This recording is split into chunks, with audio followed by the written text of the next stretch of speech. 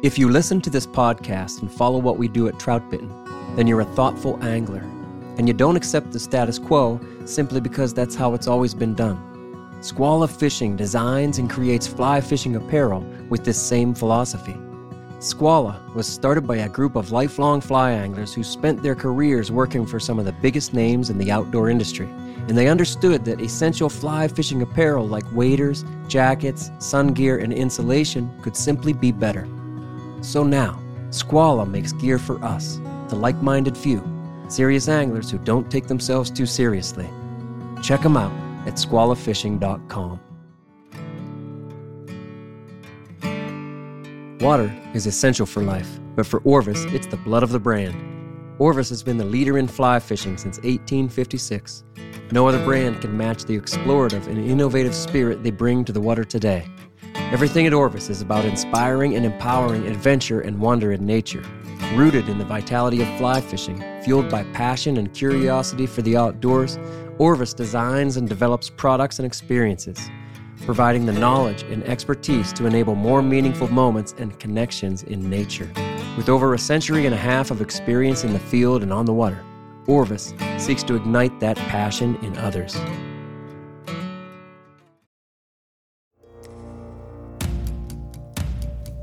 This is the Troutbitten Podcast. Troutbitten. Troutbitten? Troutbitten. Troutbitten. Troutbitten? Yeah, Troutbitten. Troutbitten. It's about trout. Wild trout. This is Troutbitten.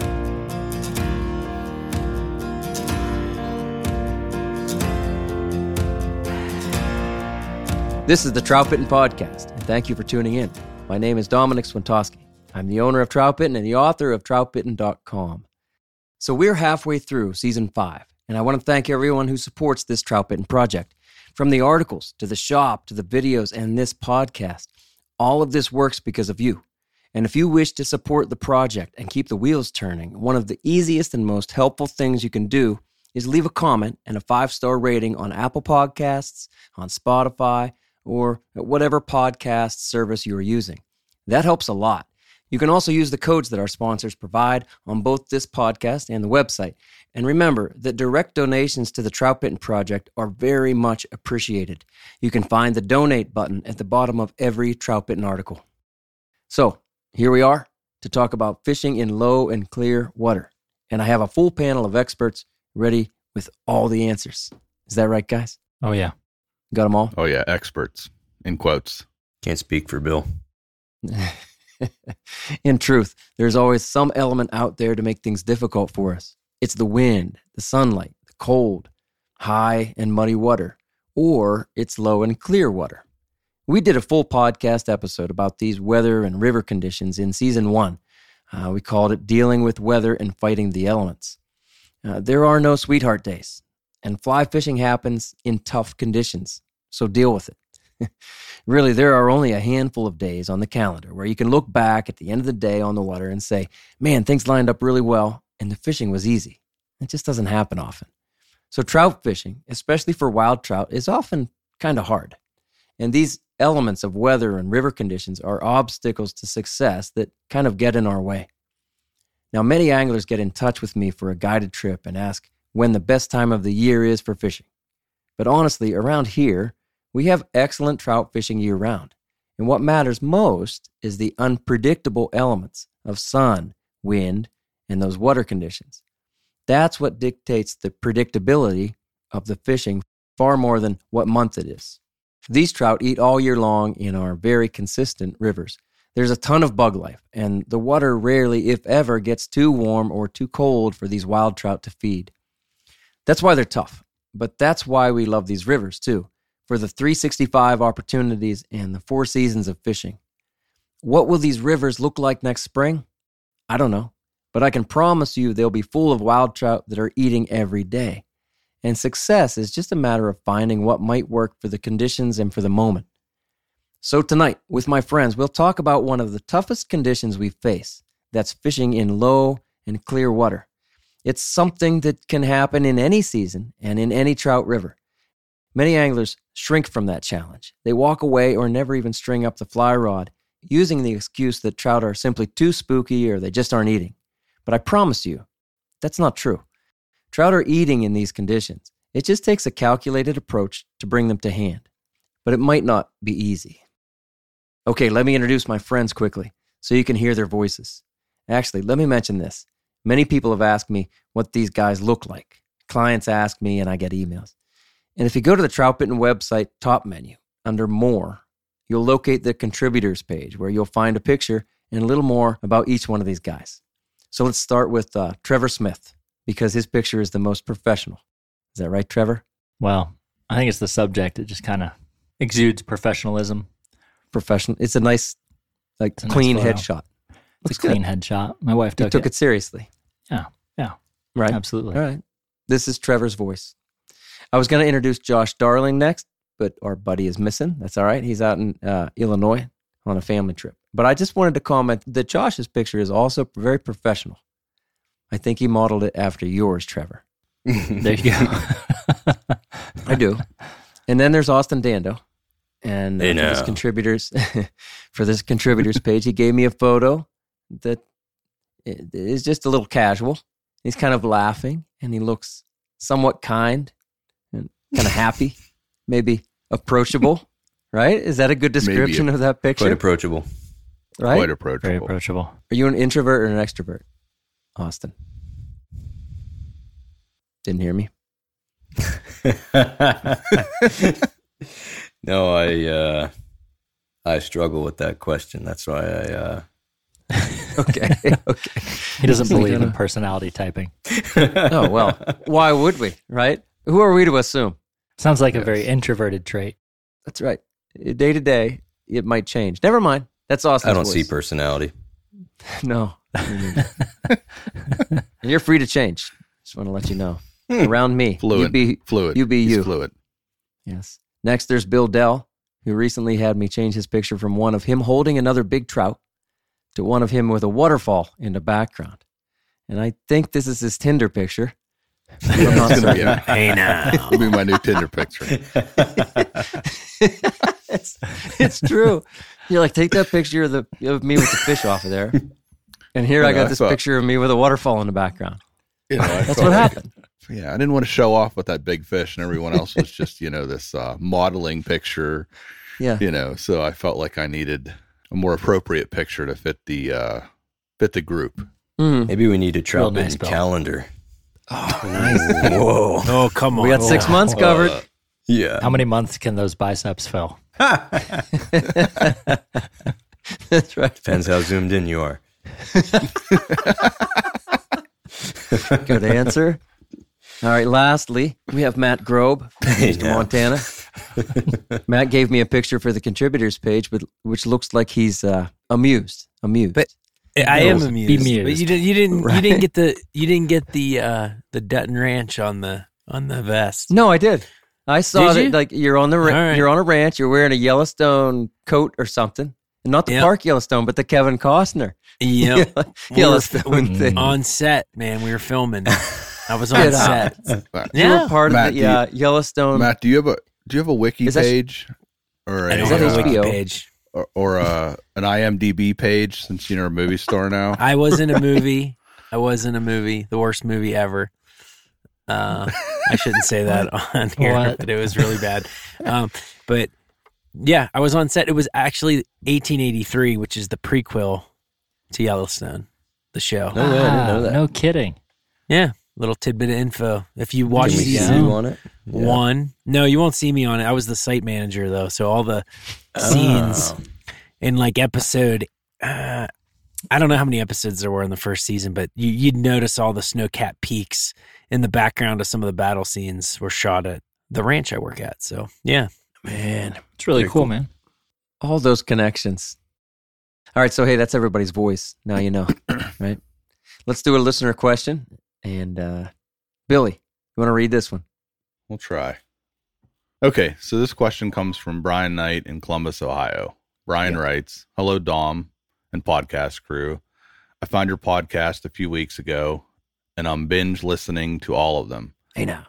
How did I miss Trout Bitten until now? I've been reading many of the articles on your site as well, and I love the accounts of fishing when you were younger. I wonder if you guys might do a full podcast on fishing as a kid, maybe tell some stories about the first fish you caught or the most memorable one. There you go. I like it. So that's good. Thanks, Brian. I like this idea. We talk a lot about tactics, right?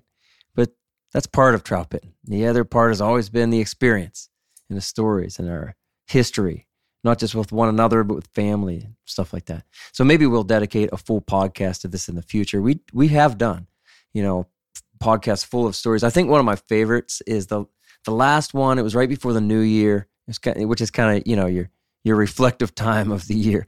We did that. It was memories and memories on the water. Right, and future plans. And I like that. It's one of my favorites. Yeah. Was that really last New Year?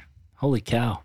It was, yeah. And I'd like to do something this year for the last one of this season, something like that, something similar. Does anyone have a story about a first, fishing adventure? And actually, it doesn't have to be your first one, but just something memorable. Maybe it's something pivotal that stuck with you over the years. You guys have anything? I'll tell you the most memorable fishing occurrence when I was younger. Mm-hmm. I have about a 2 to 3 acre pond in the backyard, and so I'd get down there and fish for bass, bluegill, and carp. And so I was down there as a young kid trying to catch carp, and they wouldn't eat, so I decided I was going to snag them. And so I picked out the biggest lure in my box with the most hooks, and that was a Daredevil. And so the Daredevil had a treble hook on the back of it. And so trying to snag this carp, and it got stuck in the weeds behind me. So I twitched it really hard and yanked at it, and it come flying out of the weeds, and it ended up in the back of my neck. And I ended up going to the hospital to get it removed because the treble hooks went in past the barbs. Yeah. Oh my goodness. And so That's how old were you? Most memorable. About 10. And so, yeah. That'll leave an impression. Did you see Burke's hand? Did you see Pat Burke's No. hand? Oh, he fishes muskie, and he got one of those muskie lures. Oh, it's nasty. Get him to show you the picture. Recently? I said, that's a hospital trip, right? He goes, oh yeah. He said he had to tell the doctor what to do. He said the doctor seemed a little lost, so I told him how to do it. I would hope they numbed his hand first. I'm telling you, it was nasty. It's like 2 of the 3 hooks of a treble were in there. Deep. Brutal. He was hooked up to a fish, and it's 40-pound test or something like that. The line wasn't going to break. No. Yeah. What were you say? The doctor, they explained to me how to do it was basically they would numb my skin, and then they would flip the hook around and push the barb back through my skin, cut the hook, and then kind of push it back through. Right. Yeah, you want to be numb for that. Yeah. Please. But yeah, you could do Please. it bankside or in the boat, right? Hey, anybody else have a fishing story from when you were young? A fun one? Yeah, more fun one, something impactful. I think I alluded to this, Dom, the first time you had me on last year when I was a guest on the show. But my most vivid memory of the first time I picked a fly rod up was when I was 10. And I was on a delayed harvest stream, late June. So you know what trout populations are like back then. But we're going to get into the low water tonight. But it was your classic low water summer. And those fish kind of pulled up into certain holes. And my dad was teaching me how to fish. And at that time, it was just fly line, 5X tippet, and a green weenie. Yeah. And lead wrap, no bead. And I just would, I remember chucking that green weenie at the head of the pool and watching like those fish swarm that green weenie, right? And they circle it. And I was at that. And then I finally hooked one, caught one, landed my first brown trout on a green weenie. Nice. But then I never looked back. I don't think I've ever picked up a spin rod since then.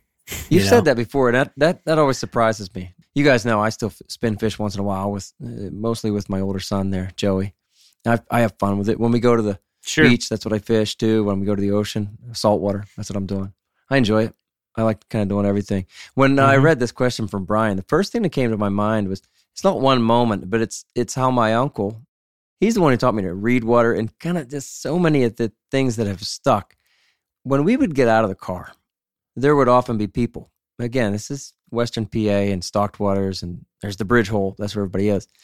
I kind of assumed we're going to fish there first. I assumed, well, that's where everybody else is. And he's like, no, we're not fishing there. And we'd go upstream. And that is one of the biggest impacts, I think, early on. He just taught me, it's one of the things that stuck with me the most. And it just maybe changed the way that I fish, maybe versus, well, most of the people at the bridge hole fished. I'm like, no, the goal wasn't to catch the most fish. The goal was to go have a better experience. Nice. The goal was to go see the woods a little bit, and we'd often see some animals, and he'd point things out to me. Oh, there's a black squirrel. That's kind of rare around here. Just things, other experiences. And I think, well, I know we were having a very different experience than the guys who just camped out at the bridge hole. We may not have caught as many fish. Sometimes I think we caught more fish because maybe they were spread out. I come back to that a lot. And I think about how that kind of set me up for, that's what I still do. I hardly ever just get out of the car and fish right there. And if there are people in a spot that I plan to fish, I'm gone. I'm out of there, man. And if you front end me, I might not look kindly at you, but I'm gone. I'm out of there. I don't want to fish beside you. No thanks. I have a core fishing memory kind of going back to the origin stories. My dad and I used to go on a camping trip every summer, and we started that maybe second grade. And him and I were out fishing on a lake not far from here. And we stopped off on this island, and this island had some rocky ledges on it. And he always fly fished, which I never understood because I caught so many more than he did on my worms. And so I was standing on this rocky ledge, and he kept warning me, don't stand on there. That could give away. Don't stand on there. That could give away. It's not going to give away. I'm like 80 pounds. This is a solid rock, whatever. And sure enough, I'm casting there, and this rock ledge out of the blue totally falls away, and I spin around back towards my dad, and I remember yelling, "Dad!" and reaching out for him. Of course, he can't reach me, and I fall straight on my back into the lake, and I learned my lesson. That's great. Oh, man. I remember experiencing like how uncontrolled it was, or less safe, than those controlled environments of just being in the house. When I was 8 years old, something like that is when we really started trout fishing on, trout rivers, trout water. And I remember thinking a couple times like, I'm doing something pretty different here. You could really get hurt. I thought that was cool. Yeah. All the unknowns. I'm going to hurt myself. Yeah. I grew up fishing up on the Allegheny River in Warren, PA. And the Allegheny is a big river, and there's a lot of big, scary fish in it. And we had the rear border of my yard was the Allegheny River. So I spent a lot of time growing up fishing and have a lot of interesting experiences and encounters with big fish, from muskie taking ducklings to catfish pulling my rod out of my hands into the water, and big carp capsizing me in canoes on the river. And I think all those experiences kind of feed into why I like night fishing so much now, because there's this kind of fear and exhilaration of what lives in the water and how big is it and what does it eat, and it's just kind of fun. There's a little bit of that trick or treat mentality that's just kind of fun when you fish a big water. That's good. I like that. Do you have you night fished up there, No, Allegheny? No, I'd love to. I night fished there twice. I couldn't get it going. Really? And I just didn't know the water quite well enough. I had fished it during the day, Okay. but I didn't really get that chance to kind of scout it out and think, okay, I'm going to be night fishing this. That'd be one you'd almost want to drift, don't you think? Right, you could. Oh, yeah. But I picked an island section that I had wade fished multiple times, and it wasn't real high, but yeah, it's always high. I Yeah. mean, it's always hardly wadeable, barely wadeable, even at low flows. Anyway, I felt like I chose good water. I couldn't get anything going. Well, let's do it sometime. Spooky though. Oh, I'd love to. Just Yeah. keep right. Just a nice little drive. As fly anglers and tires, we understand the value of having the right tool for the job. AvidMax.com offers over 20,000 products and the knowledge to help find the right tools for your job, whether that be at the tying bench or on the water. Listeners of the Trout Bitten Podcast receive a discount at AvidMax.com. Enter the code TROUT10, that's the number 10, at checkout to save 10% on your order. Orders over $25 ship for free, so you can put more gas in your tank or beer in your cooler. For all things fly fishing and tying, elevate your game with AvidMax. For over a decade, Smith Creek has provided innovative, high-quality fly fishing accessories designed to put your gear in easy reach, free up your hands, and keep our waters clean. This November, Smith Creek is releasing 2 new products just in time for the holidays. Check their website to see the new tippet holder.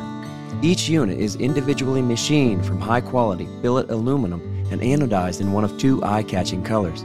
They hold up to 5 tippet spools with a patented, spring-loaded plunger design that is easy to load and keeps your spools right where you need them. All Smith Creek products are built guide tough and backed by solid customer service. To learn more about Smith Creek products, visit their website at smithcreek.co. All right, good stuff. So earlier in this 5th season in the podcast, in episode 3, we covered spooky trout, what scares fish and how to avoid spooking them. In our discussion in that one very much sets up what we'll talk about tonight, because spooking trout is always a concern. In fact, it's really a primary consideration. Find fish and then don't spook them before you fish to them. But that task is much more difficult in low and clear water. So I'm sure we'll talk more about spooking fish here tonight, because the tactics we use in low water are very much predicated on the critical objective of not scaring the fish. But this episode, this discussion, is about how we fish low and clear water, what strategies, rigs, and methods work best for us in any season if the water is low and clear. All right, so let's start there, guys. I mean, low water can happen in any season, right?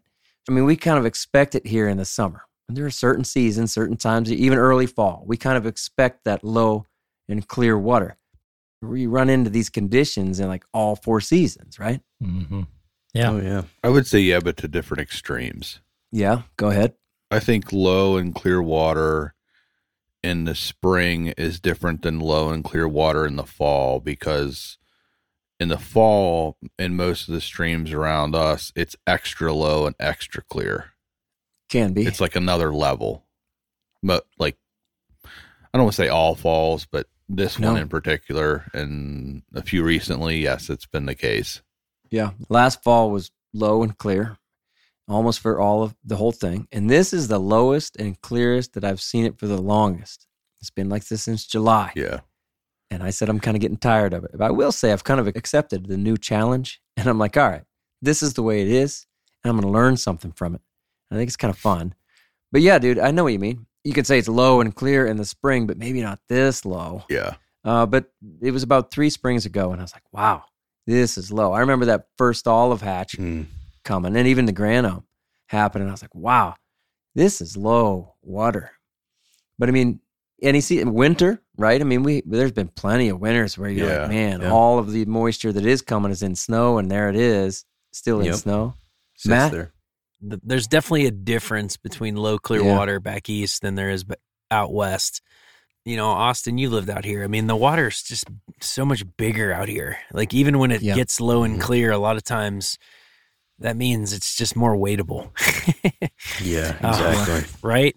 Yeah. I mean, there's certain streams that get super, the famous spring creeks in Paradise Valley, for instance, they stay pretty much the same flow, but to me, they're low and clear, right? So tactics that I might have to apply in a Pennsylvania limestone or in October when you guys are having low water could be tactics I apply to those spring creeks if I'm fishing them. But overall, if you're fishing Tumbly Brook or Freestoners out here with a lot of flow, I can get away with more sloppy behavior, I think, than you guys. You guys have more challenge back there, for sure, from my experience out here.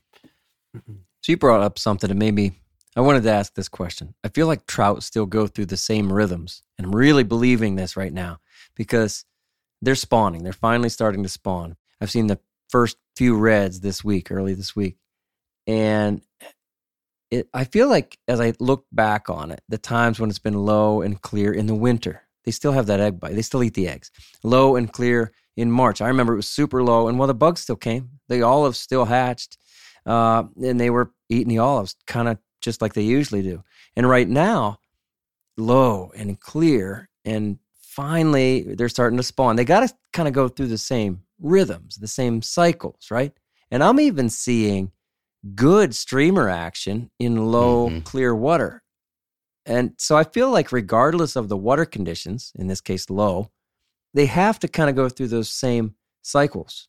Do you guys see that same thing? Skeptical of that? I think in the fall, there is something to be said about the streamer bite. Yeah. Some falls, it's good. Some falls, it's terrible. But the fish have to put on weight to generate the ability to generate eggs. They have to put that weight on to be able to survive and to complete the spawn. And so the easiest way to do that is to eat some of the bigger prey that's out there. Yeah. Bigger food. That's a great point, And it Bill. could even just be a bigger nymph, Austin.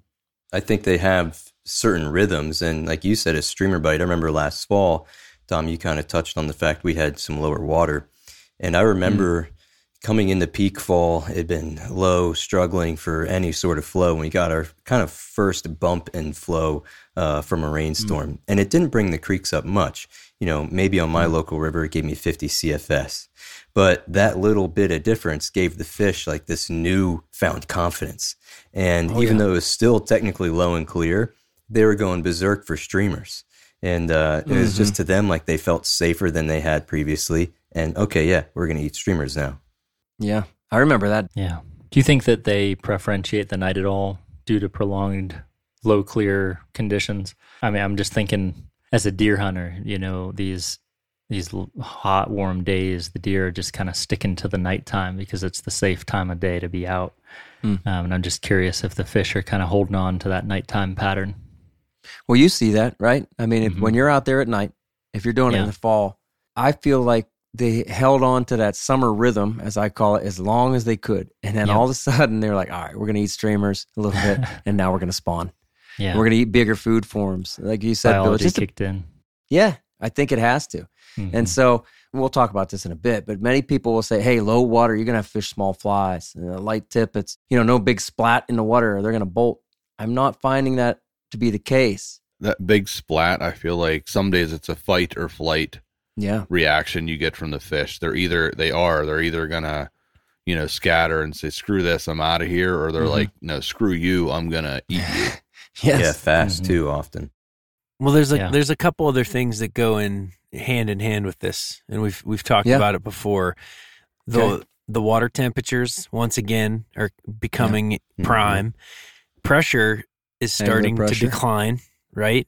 And the days are shorter, so there's just less time for pressure to be distributed on the water. So there's three other factors that come into play for those fish to allow them maybe to get a little more aggressive. Good point. And regardless of the water depth and clarity, that's what I see, is that they're still going to go through those same rhythms, cycles. Like Bill said, biology, man, it's got to happen. All right, so kind of along the same lines, I was just thinking this today, because again, things are low and clear. I'm guiding every day, and I'm fishing. When the water is very low, and in this case, super clear, do you think the trout are extra spooky, even in the faster, deeper stuff? Now, Matt, you just said like you have like really low water out there, but then you still have big, chunky, fast runs. And we have maybe similar, but definitely different situation here. What we're calling big and fast isn't as big and fast, understood. But I'm experiencing that here. And I'd like to hear what you guys see, first of all. You get my question, right? We're all saying, oh, this is low and clear. And yet, if you go to 5% of that river, you'll find deep runs and heavy water where you're certainly not spooking fish. And maybe that water is a deep run, up white water even. And water might even be up to your belt or something like that. Do you find that trout are still spooky, let's say, a little extra spooky or on edge in that water too? The whole river or just the flats? I think they're a little bit more, but I think it all comes down to a lot of approach techniques. Meaning, if the sun is up and you're casting a shadow, you don't want to cast that shadow across a riffle that you're trying to fish, because in that case, 90% of those wild fish are going to tuck underneath a rock and not be interested in eating after that shadow cast across the water. I don't think they're, like, if it's a hard, heavy run where they have cover and they feel secure, I don't think that they're extra spooky. But what I would consider is the lack of holding water around that area. So there's probably a lot more density of fish in those prime lies. And when you do approach it, like Bill said, it's going to be a lot easier to end up spooking fish because you're going to be coming in contact with more than what's normally there. And then, like we talked about during the spooking trout episode, that Paul Revere effect, they can travel up right through the pod or whatever is there, and all of a sudden the hole turns off, and you don't really know why because you hardly got there yet. Yeah, I'm with Austin on that. I think the fish are acutely aware of what conditions they're in at the moment, and so if they're sitting in a low, clear area, I do think they're aware of that and spooky. But for instance, I mean, the fish we fish for at night are sitting in low, clear water sometimes, and yet lack any sort of inhibition, Yeah. And so I think they're very aware of the lie they're holding in and how vulnerable they are in each individual lie. And so, yeah, I agree with you, Austin. I would say I think you can get a little bit closer to those fish, at least what I'm envisioning Dom describing, those shallow riffles that have the broken surface.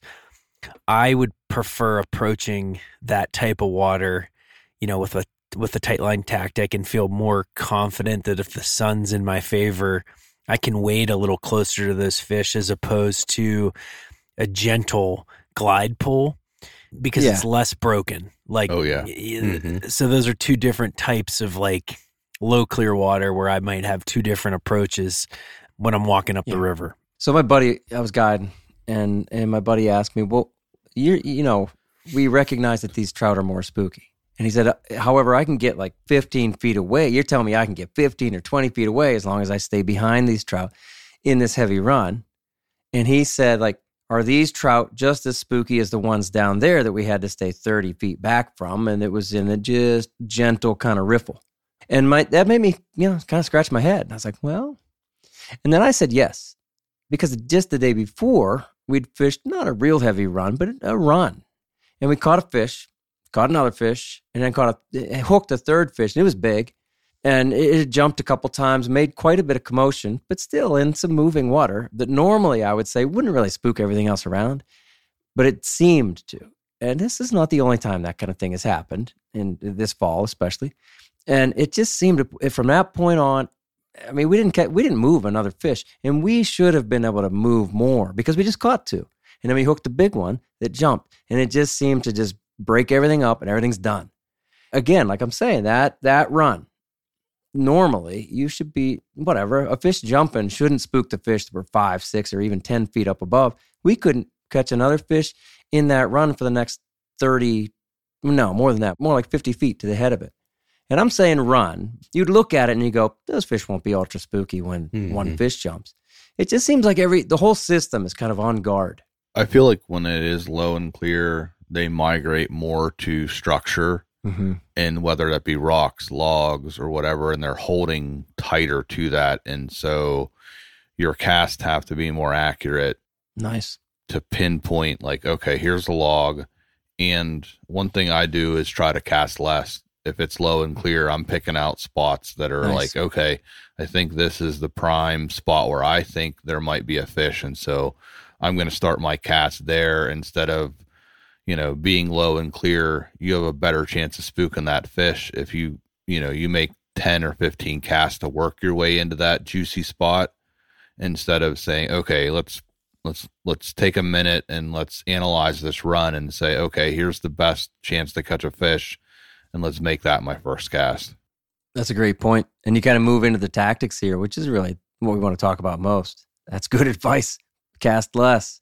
Yeah. Dom, let me ask you this. So you had that scenario that you caught 3 fish and you feel like you spooked them. Yeah. What about you fast forward 2 months?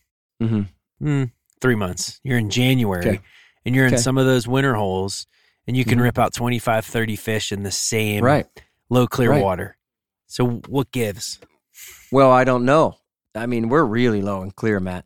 And if it would be that low and clear, I think we might have the same result. That's my working theory at the moment. This is different. This is a little different. And I think by winter, I sure hope, we'll have some more water in the system. And I'm with you. You could, get a couple dozen fish out of there sometimes. Really, in that same run that I'm thinking of. Yeah, I don't know about a couple dozen, but 10, 12. And some of them will jump and, cause plenty of commotion. You can't get them backed out of there before they seemingly would spook the others. But under average conditions, they don't. And even under, let's say, kind of just regular low conditions, it doesn't seem to. It goes back to, are you fishing 2, 3, 4, 5 feet of water? This was probably 4 feet. Yeah. Okay. Yeah. So I would think at that point, 4 feet, I would think a fish would be comfortable enough that it wouldn't expect prey to, like an eagle or something or a heron, to come down and try to attack it. No, I agree. And it's one of the deepest areas in that. Honestly, it's one of the deepest areas for miles around. So I was kind of surprised that happened. And again, it's not the only time I've seen that happen. It's been on different rivers this fall where I've seen like, man, wow, they really seem to be on guard. Another thing I was thinking is we know they migrate out just because that fish that jumped, let's say he was 16, 17 inches. It was a nice fish. That doesn't mean he's going to live in there all day, all week. He probably is going out at night, Trevor, going to the side, picking on some bait fish. Later in the day, many of the hatches are mostly over. I'm not really seeing spinner falls of olives or anything like that. But, well, whatever. He might move it out into the shallows, out into the tail out, different lighting conditions. You might say, I'm going to go downstream. Might be wanting to chomp on some nymphs in a heavier riffle or something like that. I don't know. I mean, I think they do migrate within the day and certainly day to day. And so they know what the rest of the river is like. And I don't think they even need to migrate over there into the shallows to know what it's like. Like you said, Trevor, they know their surroundings. Mm-hmm. I just think they're more on guard all over. It doesn't matter. Even if you're in the heaviest run of the whole system, I think they're still spookier or more sensitive. Mm-hmm. You think it could have anything to do with spawn? Like self-preservation during this time of reproduction or something? I don't know. You tell me more. I mean, I'm open-minded about that. I don't know. Maybe during this time, at the time of the year, they're thinking about reproducing and creating more of themselves. And if something even casts doubt that it could inflict fear or could take their life or something, they're going to react by just, shutting down. But in those harder runs, you're less likely to find those fish that are going to spawn, at least in this time of the year. So I don't know. Could be something. They're feeling fatherly. They're making responsible choices. They're growing up. But then again, right, in this low, clear water, you kind of get into some more of the tactics. I mean, the streamer bite's been pretty good, especially, on cloudier days. But even today, it was sunny. And there were times where it wasn't bad at all. You kind of went through spells. Well, and Trevor, you'll back me on this, though, real quick. Mm-hmm. When those species are starting to spawn, Austin, I agree with you to a certain point, but then they lose, especially the males, they just lose all sense of everything, right? And then they have one thing on their mind, and we've all been there. Mm-hmm. Right? You get protective or whatever you want to call it. You get stupid. I mean, you can get really stupid, and you actually, expose yourself more so during that time, right? That's when all the big bucks fall. And that part can be kind of interesting that, they kind of lose that and get dumb. Yeah, I mean, to that point, I was in the woods on Saturday and we spooked a particular 8-point a couple times in about a 3-hour stretch, and he kept chasing does back past where we were, knowing full well, or should have known full well where we were. Any other time of year, he would have been gone for good. And yet, the effect of that testosterone is quite potent. I think that's really neat to have that hunter's experience. Mm-hmm. And all of you guys hunt, yes, and my limited hunting experience. Once upon a time. Squirrel soup. The squirrels, baby. I beat up on the squirrels. But no, I think it's really neat because you bring stuff like that. Yeah, just have a broader perspective. Yeah. Good point, Matt. Whether it's after a fishing trip or at a backyard fire, you can bet the Trout Bitten crew has a case of New Trail Broken Heels along with us. It's honestly our favorite beer. This hazy IPA is smooth and full-bodied. Hand-selected Citra hops lead to notes of bright clementine and juicy ruby red grapefruit. Broken Heels is a keeper. New Trail beer is proudly brewed in Williamsport, Pennsylvania, and delivered cold to your favorite craft beer retailer every week. At New Trail, it's not about being the best angler. It's about getting out there. So enjoy nature's moments and reward yourself for a day well fished with New Trail Broken Heels. It's Trout Bitten's favorite beer.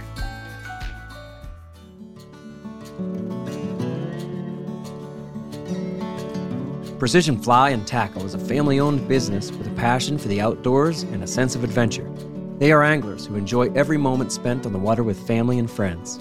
Precision Fly and Tackle carries the widest selection of Euro rods, reels, lines, leaders, flies, and accessories. From the beginner to the advanced angler, Precision Fly and Tackle can outfit every angler, no matter the budget. Visit them online at precisionflyandtackle.com. Then use code TROUTBITTEN10, that's the number 10, for 10% off your order. Gear up with Precision Fly and Tackle for your next adventure. So you talked about streamers and flies. Do you guys think the fly size matters when it is low and clear? Yes and no. Yeah, I was going to say, I think if, I guess it coincides. I'll just say one example. The fall coincides with low water, but it also coincides with a pseudocleon mayfly that's very prominent in the system. Nice. And Back to the pseudocleon. but He it's just but likes I saying it. downsize, right? So it's like the water, the bugs get smaller, in my opinion, when you're matching the hatch as the season progresses and the water gets thinner. Yeah. And so is that I'm just trying to match the hatch, right? Right. Nothing else. Like the low clear water is not influencing my fly selection as much as the actual insects. I think that's perfect. I mean, that's how I feel about it. If you have low and clear water during the sulfur hatch in April and May, I'm still going to fish the sulfur. And if that sulfur is a 14, that's probably what I'm going to fish. Right now, I do find I'm catching more fish on bigger food forms. Hell, that could be a mop fly. It could be a bigger stone fly. It could be a small bugger, relatively. I'm saying like a 12 or a 10 bugger. It could be a streamer, and lots of times it has been lately. I think they do want to fatten up. They are they're a little skinnier than I am used to seeing them at this time of the year, right before the spawn. Like I said, I feel like they've been kind of waiting for a little bit of water, and now they're finally gone. All right, that's not going to happen. Let's go. Yeah. Yeah. I like that though, Matt. What are they eating? I mean, what's in the system? That's what I care about the water, but that's not my deciding factor. If you have low clear water in April, I'm like, chomping at the bit to get out there back home and fish the Hendrickson hatch, right? Like right on. And that's Size 12, there's your example. 14, like a lot of fish rise when the water's low. Like there's pros and cons to it. You know it. And so there's something to point out. I mean, there are absolute advantages to low water. Yeah, if you give me low water and a sulfur hatch, and they're going to rise to them very consistently throughout the river and not just individual extremely peak lies that they could be in. Yeah, that's a fun evening if they're rising all throughout the river. One of the things I've been telling my clients is like, all right, look, it's low and clear, but I'm telling you they're going to eat. We got to be obviously not spook them. But the advantage here is, first of all, you can weight it easily.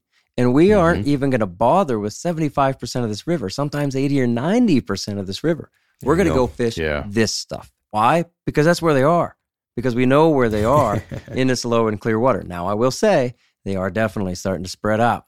They're no longer in that summer rhythm, as I call it, just in that more predictable stuff. Yesterday was a day where they were eating in knee-deep water, if you could find it, but not the deepest, greenest holes either. But still, you have so much less of that knee-deep river at this time of the year. Sometimes I feel like it's the fish in a barrel syndrome, where you know where they're at, and so when it's low and clear, but your presentation has to be good because they could be spookier.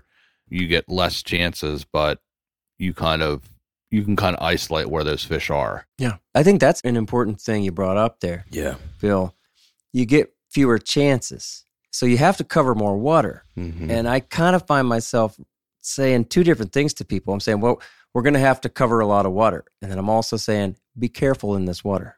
Once you get there to that spot, well, you got to be careful and make that first cast the best one and try not to spook, the Paul and do the Paul Revere thing. Once you're there, you got to be careful and make the most of it. But then you got to cover a lot of that. Yeah. Yeah. This weekend I fished some mountain streams, and so it was 10, 15 minutes sometimes of climbing over logs, working my way to a position. And if I made a bad cast, but looked like I threw a stick of dynamite and fish went everywhere. Yeah. I was screwed, and I was walking another 10 or 15 minutes. And so you kind of have to, work yourself into that position and take a minute and think about, okay, where do I want to make a cast? Where do I think I can spook the least amount of fish? But where can I feel like the first cast is going to catch me a fish? I love that. Yeah, and that type of fishing, it can be disheartening because of the amount of ground you have to cover for something that's, somewhat of an average piece of water just to get to it and hope you can do something with it. But, what a great argument to knowing your river really well. I think a lot of folks who don't know their water or know their local rivers, they know one or two accesses and they can tell when they get there, nothing around here is very deep. I can't fish. Yeah. But, if you explore your rivers and you know them, very in depth, you can have 5 or 6 at least different accesses where you could even get back in the car and drive quarter mile up the road and go after it again. It's not necessarily you have to struggle through everything in front of you. You don't have to do that. You can go pick the good stuff and cherry pick a little bit in that scenario. Nice. Yeah, that's a good point. And I feel like you've written about this, Dom, but what better time too to learn some of the subtleties of the bottom structure in your rivers than low clear conditions where you can find depressions, you can find structure, you can find things that you just sort of, the river's laid bare, and you can sort of mentally log away some of those spots that under better flows are going to really probably be prime lies and hold some bigger fish.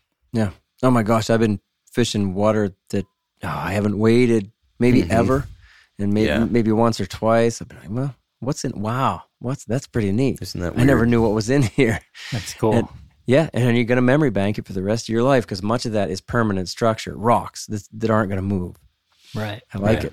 These are advantages. Another advantage I'd say is I find it a lot of fun to fish streamers and be able to see the streamer the whole time. We all like that. Who doesn't? Right? When it's, higher and dirty water, you often can't see your streamer. Even if it's 10 inches below, boom, it's out of sight. I'm seeing my streamer all the time and they're eating it, and I think that's a lot of fun, and it's educational too. It's great to see what your strips and your jerks and your jigs and whatever your rod motions and line hand motions are really doing to your streamer and how trout respond. That's really neat. And that's another advantage of, fishing this low water. It isn't the case all the time. Often I'm like, well, I got to stop trying to see my streamer because it's riding too high when I do that. So listening to you talk made me think of something with the low clear water. What do you think there's any correlation between the spooky fish, Dom, that you're encountering now and the fact that most of the year that limestone water has a murk to it? And there's another sense of like cover, and maybe that's BS, but like as you, the angler, are looking, and then it loses it, right? There's a point where it's probably not as chalky as the low clear water in the spring, maybe. Yeah, I agree for sure. I think the fall and the winter, that chalk reduces in the river. It does. It makes it more difficult because it is so gin clear. Yeah. That you can just see everything, and they can see everything as well. Probably way more than we can. Yeah. Almost everything. The guy I was with today kept saying, I can't see him though. I can't see him in there. I'm like, I know. We almost never see these trout until you spook them. Right. Well, there's a riverbed thing though, right there that kind of hides them. We got, there's always something on the rocks, the mossy stuff or the algae stuff. And just that you rarely get those sight fishing opportunities. And there is still a little bit of that green murk that you're talking about, Matt. It's always even in this, what we're saying, super clear stuff. Sure. It's not as clear as the stuff that you have out there. Speaking of spring and fall, do you guys see any correlation with the tippet size you can get away with in low clear water based on the seasonality of things? Like, do you find yourself fishing smaller tippets in the fall more so than the spring? Or, I mean, for me personally, I kind of what you were saying, Dom, we match the hatch accordingly. I kind of match the tippet size to the flies I'm fishing. So if I'm fishing those small pseudo Cleons, I'll fish them on 5X, maybe 6X. But I'm not, if I'm going to be able to to fish a Prince Nymph and get eats on a size 10 Prince Nymph, I'm not going to fish 6X tippet. Mm-hmm. I'm going to fish 4X tippet. So yeah, I don't fish anything under 6X. I don't own anything under 6X, and I will rarely even use my 6X even in low clear conditions. And truthfully, I go to smaller tippets when I'm using smaller flies to balance my rig, and certainly in low clear water, I do go to smaller flies at times just because, as we've mentioned, seasonal hatches. But I don't feel like I find myself going to 6 or 7, or wanting to go to 7X just from a sight perspective, to not spook the fish. I was going to say, yeah. Like, do you think that's a spooking fish? Like, do you think 4X tippet would spook fish now as opposed to 6X tippet? Right. I think that's way overblown. I think it's a wives' tale, or it's a myth, really. I don't think trout are leader shy or tippet shy. Right. Go ahead, Trevor. No, I agree. I think, if you break that question down a little further, a stiffer tippet and a heavier tippet is going to be more sensitive to your, amateurism in your drift, because it's going to transfer more of the motion from your rod tip into the flies. Right? Accidentally, almost. Yeah, so maybe you're getting away with a little bit more movement in your rod tip and play in your drift if you're fishing 5 or 6X. Definitely. Yeah, so maybe that's where the advantage would be in lower clear conditions, where they can truly see that nymph coming from as far away as possible. Nice. So I think there's an element there not to be ignored, but I don't think it's about seeing the tippet. I think tippet, to me, plays more into the rate of sink rate. Yeah. Meaning, if I want to get flies down, I'll go to less tippet. This weekend I fished low clear water, and I fished kind of a dry dropper style, and I fished 1X to the caddis, which was my dry. 1X? And did you really? 1X, yeah. Oh, I'm sorry, to your dry. Gotcha. Yeah. To my dry. And because my dry was like a size 10, and so I wanted something to push that dry fly out and cast it well. And so I had a longer leader. I had maybe a 10-foot leader, but I still had 1X tippet on it, and then my dropper was 3X, and it was, super gin clear water, but I still caught there you go fish when I could get to the pools. But to me, it was more about taking the time to, I want to plan where I want to cast this when I got to that hole. The fish didn't seem to care about whether it sunk 4 inches, 5 inches, or whatever. They were more interested in the kind of stimulator fly that I was fishing. That's a great example. It's just neat to hear your accounts of that, and I'll do kind of similar things. I know, Austin, you've talked about that. You test stuff out. And why not just try 3X? If everybody tells you got to fish 6X, go ahead, try 3X. And then you might go, oh my gosh, I caught just as many fish.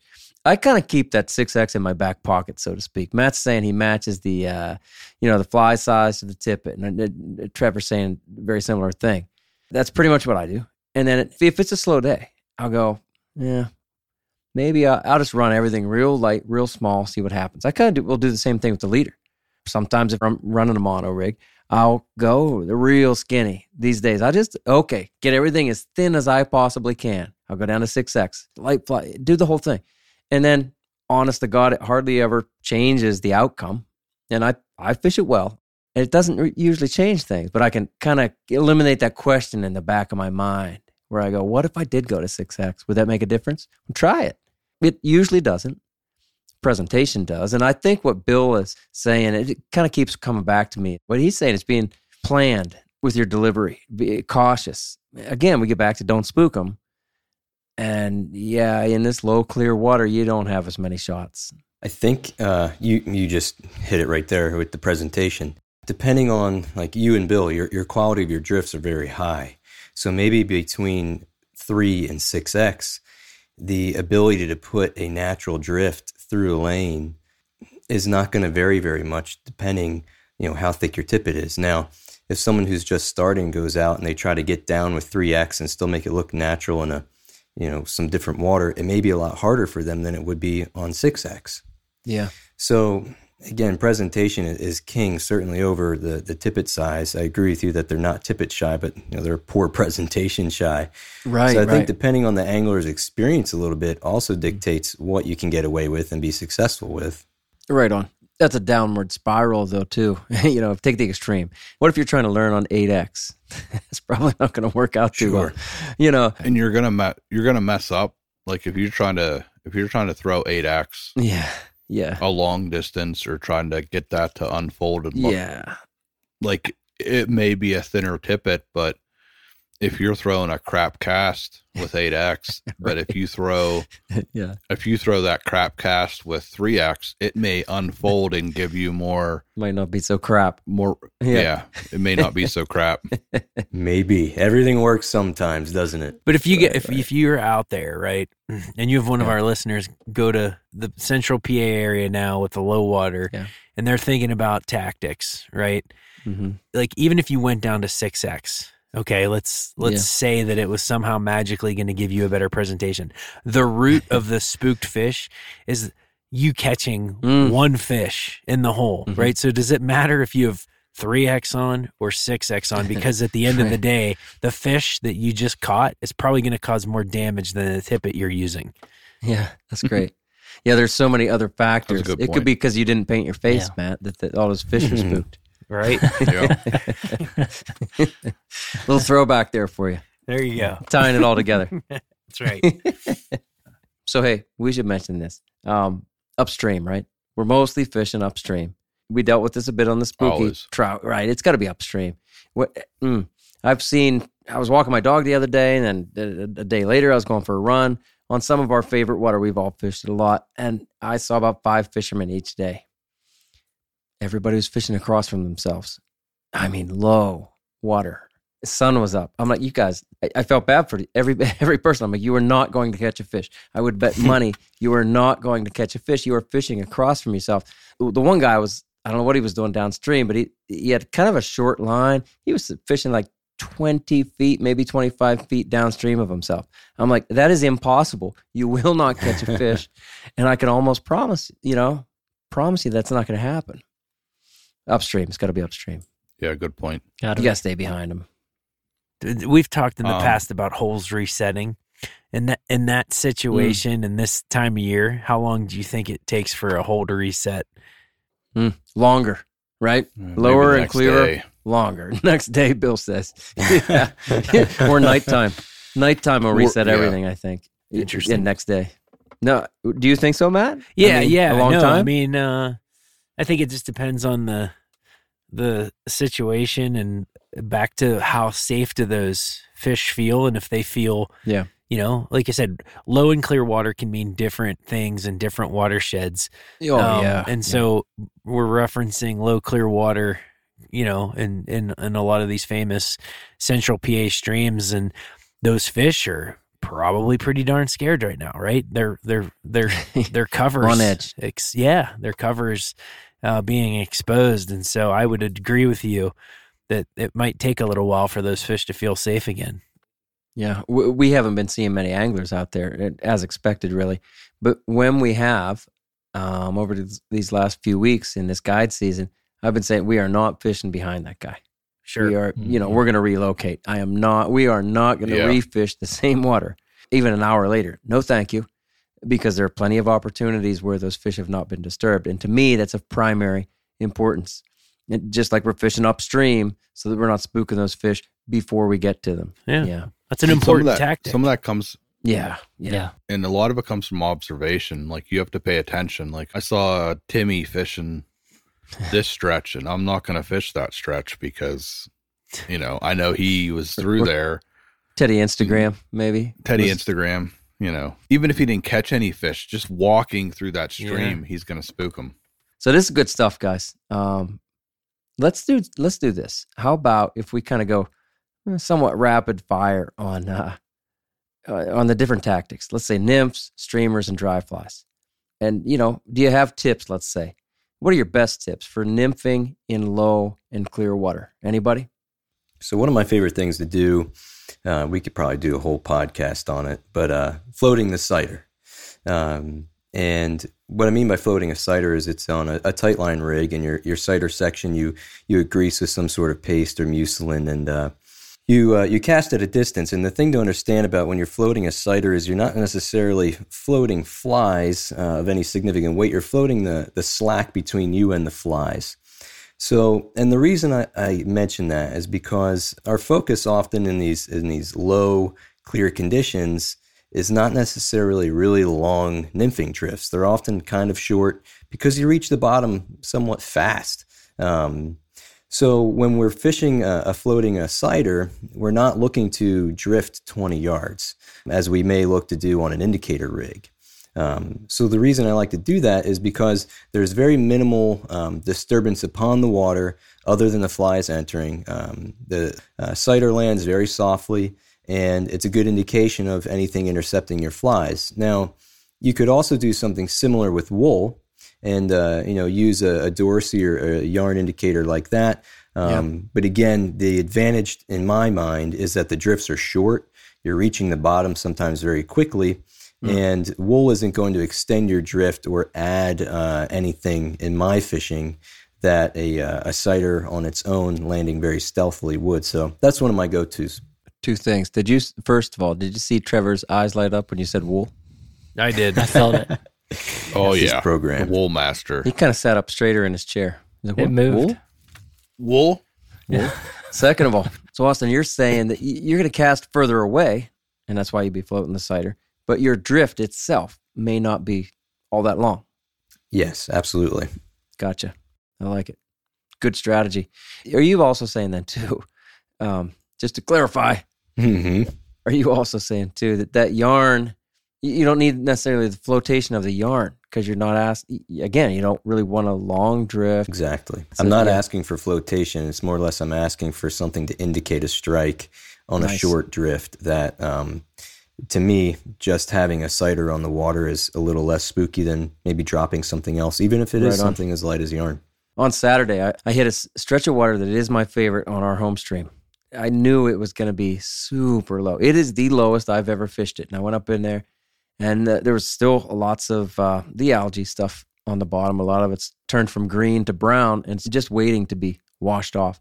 I mean, it was low. And I did some streamer stuff, and I got a few hits. And then the sun was kind of in their eyes, and that's my excuse for why they stopped eating streamers. But then I floated the sighter, Austin. And, it was not lights out by any means. Mm-hmm. But I caught more fish. And I felt like I was in control of my drifts. I felt like I was doing what I wanted to do. But I would say, I realized that if I tried to get more than, I'm going to say 10 or 15 feet of a drift, I'd be like, that's it. Get it out of there. Put it back in. I mean, I wasn't trying to do too much. And when I stayed disciplined like that, stayed far behind the fish, about 30 feet, put it up in there, float that sighter, things are dropping, Exactly. recast. And Right. You're fishing a slow drop. once in a while I'd have a fish. Let me ask you guys this too.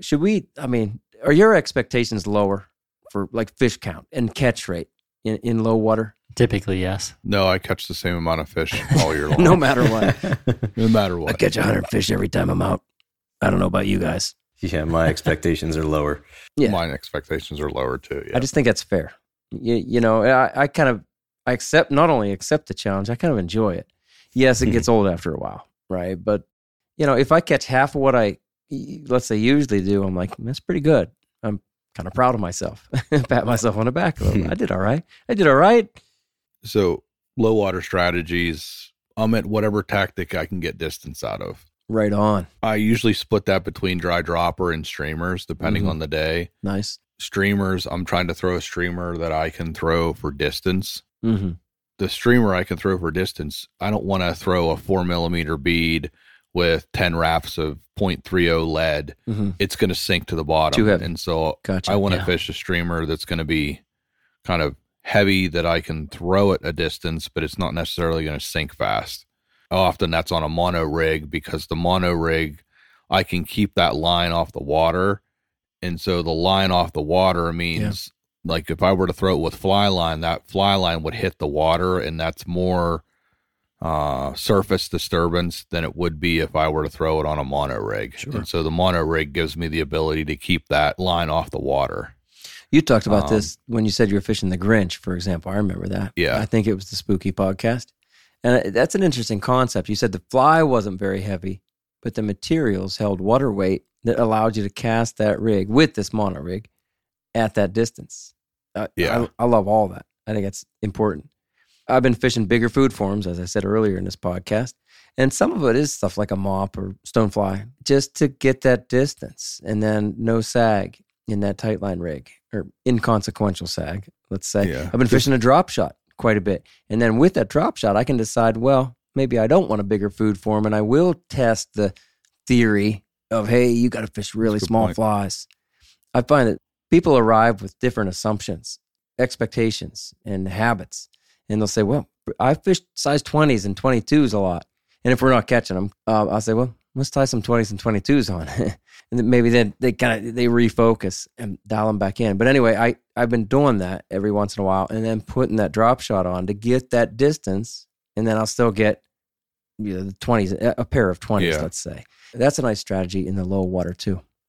A lot of times I'm fishing dry dropper and I'm fishing kind of an unweighted dropper and I'm fishing a light, maybe 14 or 12 caddis or something that I can throw at distance. And I'm doing the same thing. I'm analyzing my situation and determining like, okay, I think maybe the tail out of this is going to be good. So maybe I'll put 2 casts on that. And then I'll say, okay, well then there's a rock sticking up here. And so I'm going to put a cast or 2 there. And then I'm going to say, okay, I'm done. Now let me throw it to the head of the pool, and not necessarily just like constantly just pounding that water, because with fly line, there is more mass and it does cause more surface disturbance. Gotcha.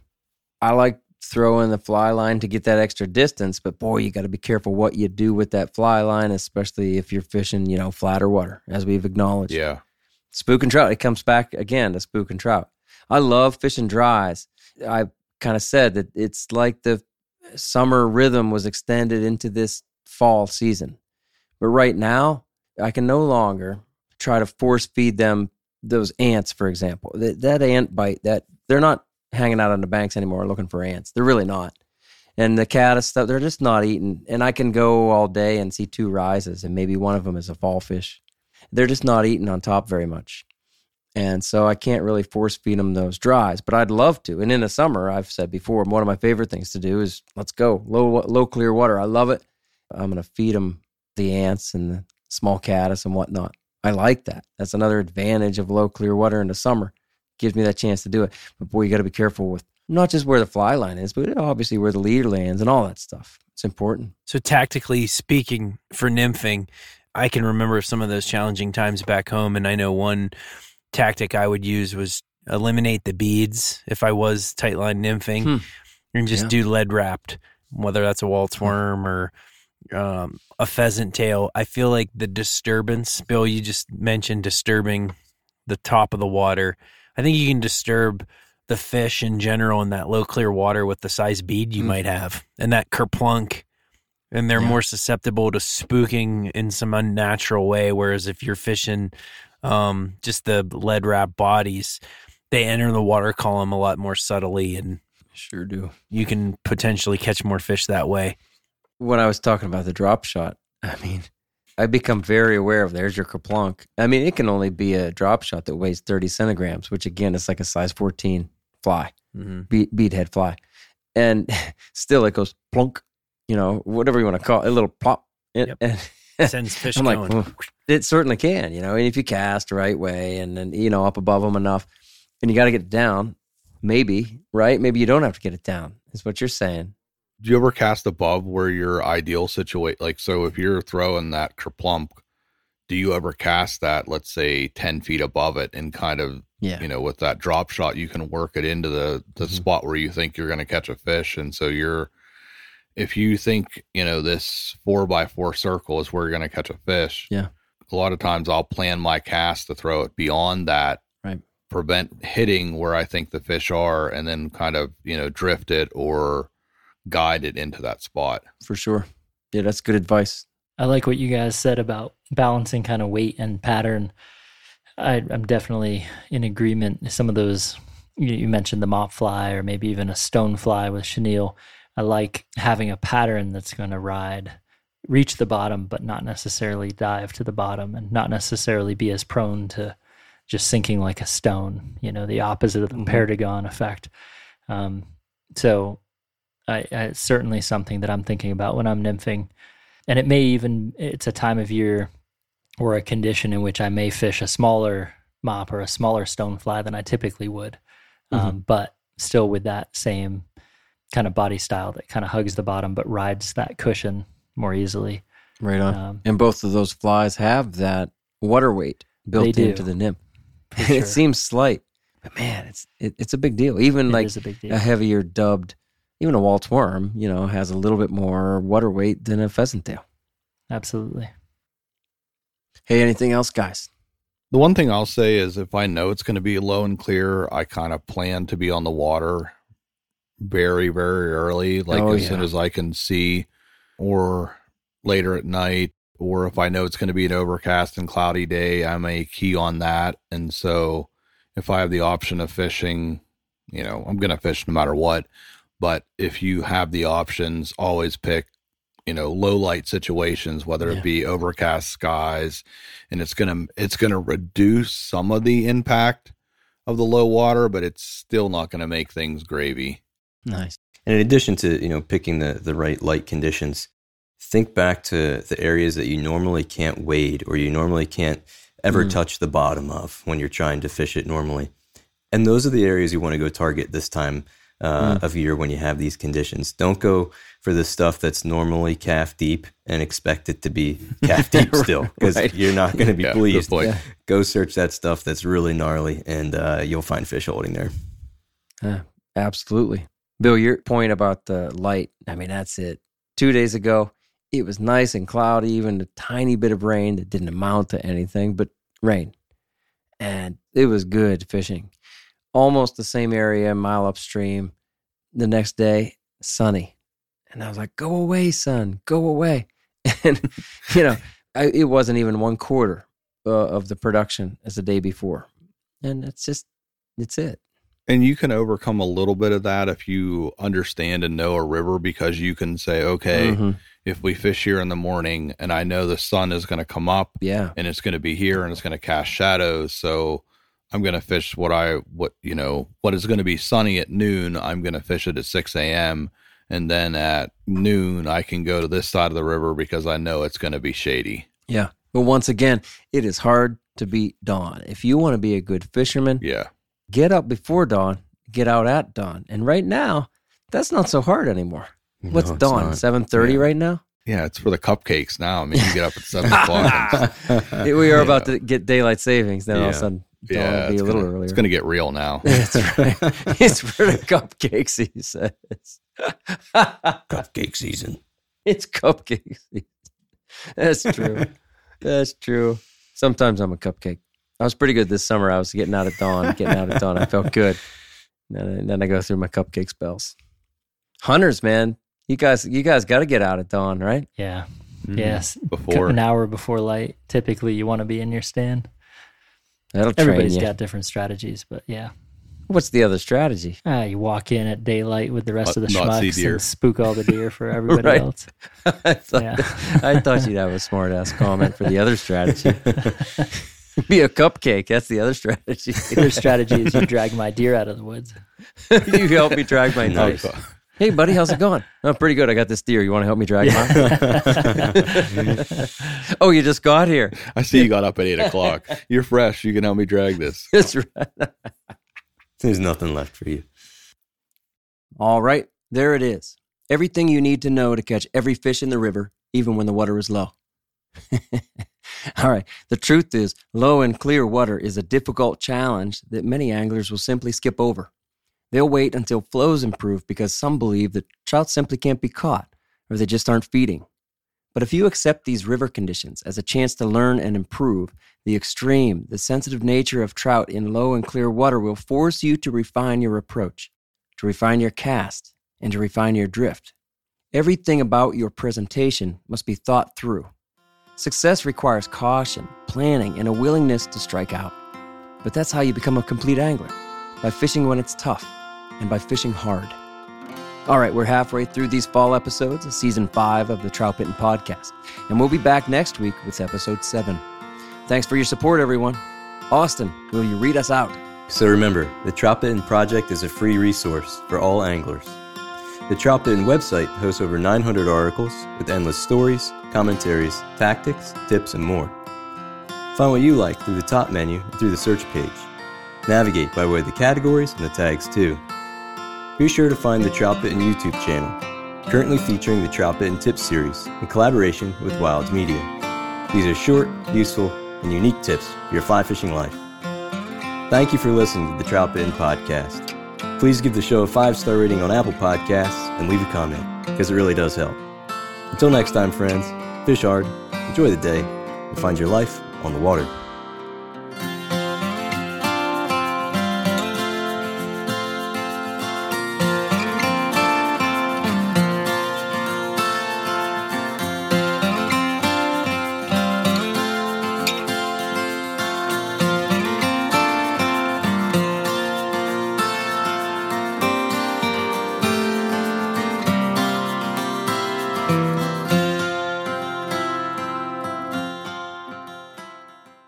Far more than what month it is. Who did that? That scared the shit out of me. I'm sorry. I had a bit of a crash. Bit of a crash. Hey now. Boom. Trick or treat. Back to the pseudo Cleon. I'm just trying to match the hatch. Everything works sometimes, doesn't it? It moved. No thank you.